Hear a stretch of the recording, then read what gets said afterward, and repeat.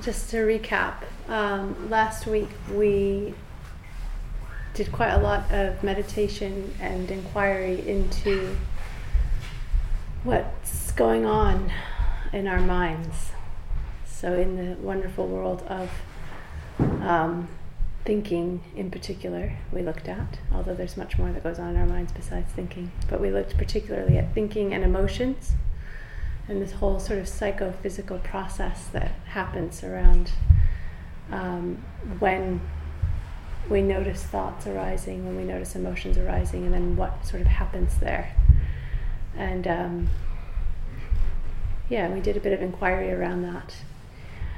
Does anyone who was here last week want to just share anything in particular that stood out to you from the exploration of thinking that we did? If you can remember. I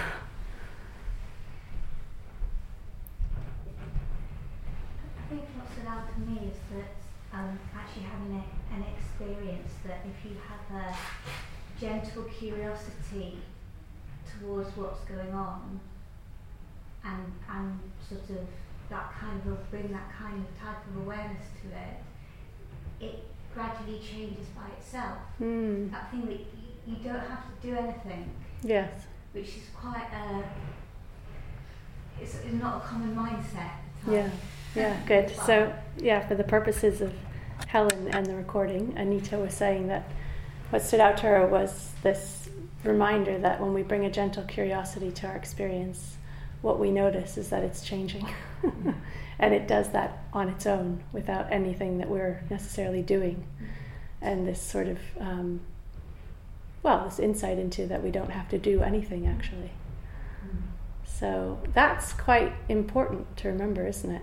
And I'm glad that you shared that, because that's edging into what we're going to start to explore this week. So we're moving into the area of the fourth tetrad around wisdom, but we're doing that through the mind. So in a lot of ways, one of the mysterious things about the sutta is a lot of the work happens between the tetrads. So for example, between the second and the third tetrad, you get this wonderful line,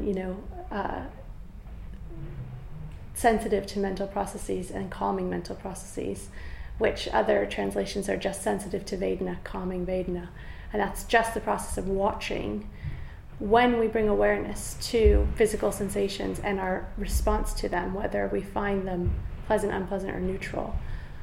We begin to become aware that that's a process just happening, but that there is a choice then in what we do with that. Yeah, so we can either react or respond creatively. So we don't have to push away unpleasant experiences and crave and grab and pull towards us the pleasant.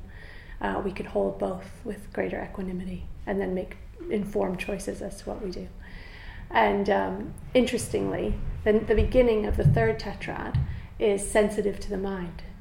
But we've been doing that already, haven't we? Because all of it's happening in the space of the mind. So in a way, the third tetrad, it's kind of pointing at, now look and see where this is all happening. It's all happening in this mind. Now become conscious that you're sensitive to the mind. We're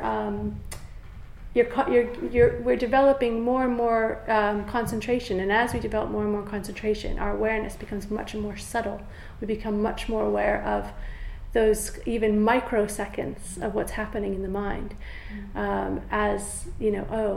There's a cold feeling in my knee, I want to cover it up. There's a movement towards wanting to cover that up. Or, that person flashes into my mind and there's a tightness now around the heart, and all of a sudden I'm thinking about the things that I want to tell her, and there's a slight aversion. So it's like we're looking at the, I can't remember what the term is called in film. Anyone in the film industry, like just little frames. Right. Yeah? So it's like we're slowing down the reel and just looking at each frame. And then the third tetrad goes on, gladdening the mind. So there's this natural sense of joy that comes from, wow, this is what the Buddha's been talking about all this time. And it's so easy, it's so obvious, it's so right here in front of my face. How could I have missed it? Which is a bit like your moment there, Anita. And then, steady into that, deepen into that. Oh, what happens when I deepen into that? Oh, I get much more concentrated. So everything starts to kind of It's like the practice is building on itself, and the energy of the practice is then feeding. The energy that's freed up actually from watching all those habits kind of just liberating themselves, then starts to feed the practice itself. We become more concentrated, and then there's this wonderful line, liberating the mind. Yeah? So, liberating the mind, I breathe in, liberating the mind, I breathe out, and then you're just, it's like, well, it really, I think it should be watching the mind liberate, because it's again, it's not like we're doing anything, it's just everything is self-liberating, and we're just becoming awake to that process. So now we're entering into the territory between the third and the fourth tetrad. So I'll just read a bit from the fourth, just to kind of whet our appetite for what we're going to do tonight.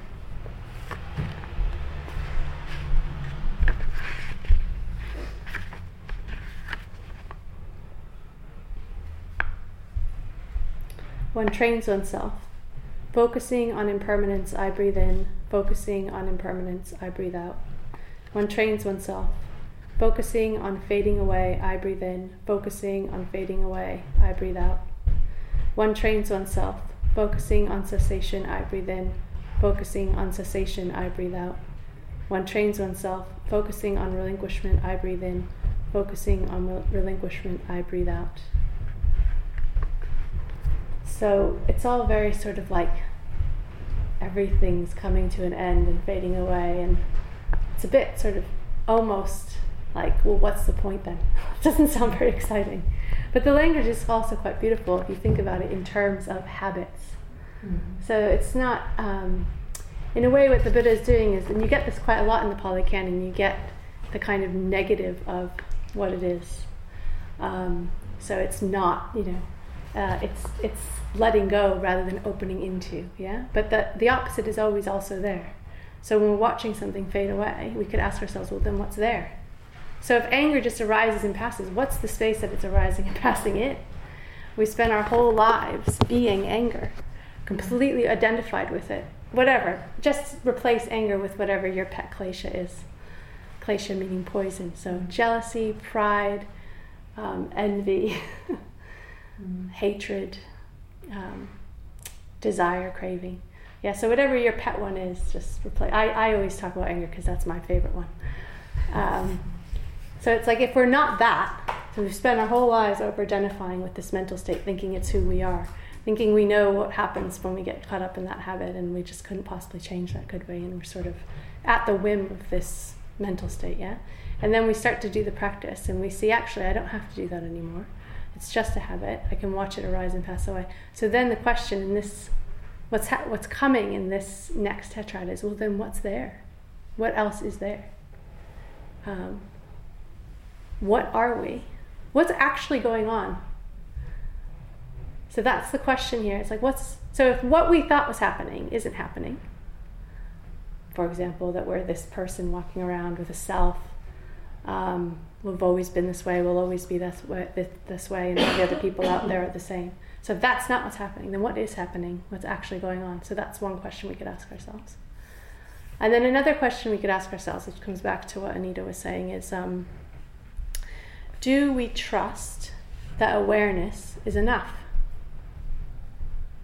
So do we trust that by cultivating more deep, refined, subtle states of curiosity, interest, awareness of what's actually going on, is that enough to transform not the thing itself, because the thing itself has always been what it is, but our relationship to it, our experience of it, that over-identification, so that something else can happen, so that something else might emerge, you could say, so that we see into the way things actually really are. So it's all very mysterious, isn't it? But it's not, it sounds mysterious only because maybe it's new and a bit unknown, but actually it is also quite ordinary. It's quite an ordinary thing to see when you see it, which I have a feeling most people in this room probably have had a glimpse of that. Maybe it was just once on retreat when you were particularly calm and kind of in a space where you weren't necessarily sort of selfing as much as we do when we're in our life surrounded by all our familiar things. So it's that glimpse of, oh, wait. Like, I like to think of it as like we've spent our whole lives like this, and then everything starts to kind of go like that, and then there's something else there. There's a space there that opens up. There's a potentiality for something else to happen that's different, that's new. So I'd like us to do a somewhat experiential exercise to get a flavor of this. So just backing up now, back into that feelings, the whole area of feelings. Because I think this is one thing that Larry Rosenberg just goes on and on about, which is that everything kind of starts with the feeling. Yeah, the direct, raw, physical sensations arising in our direct experience, be it through bodily sensations, noise, smell, taste, sight, or also empirical mind, so thinking, what arises and passes in the mind. And we did explore that a bit. I don't know if people remember the whole thing with the street cleaners. Yeah.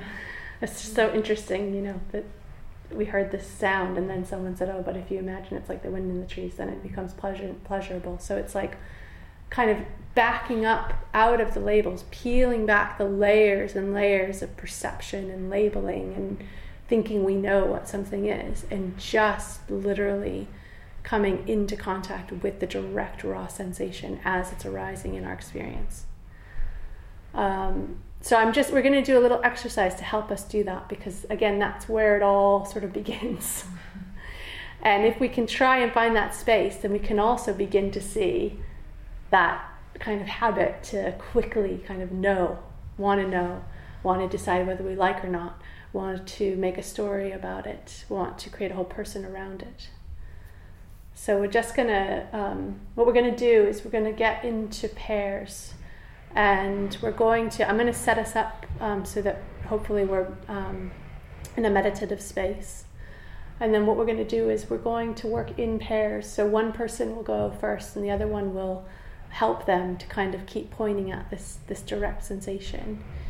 So the one who's meditating, well, you're both sort of meditating, but the one who's sort of receiving the directions will just be meditating. You can meditate with your eyes open or closed. And then the other one is just dropping in a question whenever it feels appropriate to drop in the question. And the question is, it's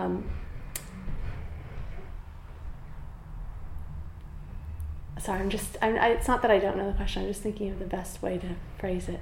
Okay, so it's, what is the raw sensation now? What is the raw sensation now? And so you're just dropping that in whenever it feels appropriate. And then the meditator, when you feel as though an uncooked sensation, something really raw, just in the moment, has arisen within experience, you can just say, here. And then again, when it feels appropriate, what's the raw sensation now? Here. When you feel like you've kind of peeled away the layers and really touched into your raw experience in that moment. Does that make sense? It's okay if it doesn't. You'll get a sense of it once you do the practice. And then I'll ring a bell, and that'll be your opportunity to switch roles, if that makes sense. Okay, so it's enough to get started. I'd suggest people in chairs work together. And maybe whoever works with Helen can also be in a chair, so you're on the same level with each other.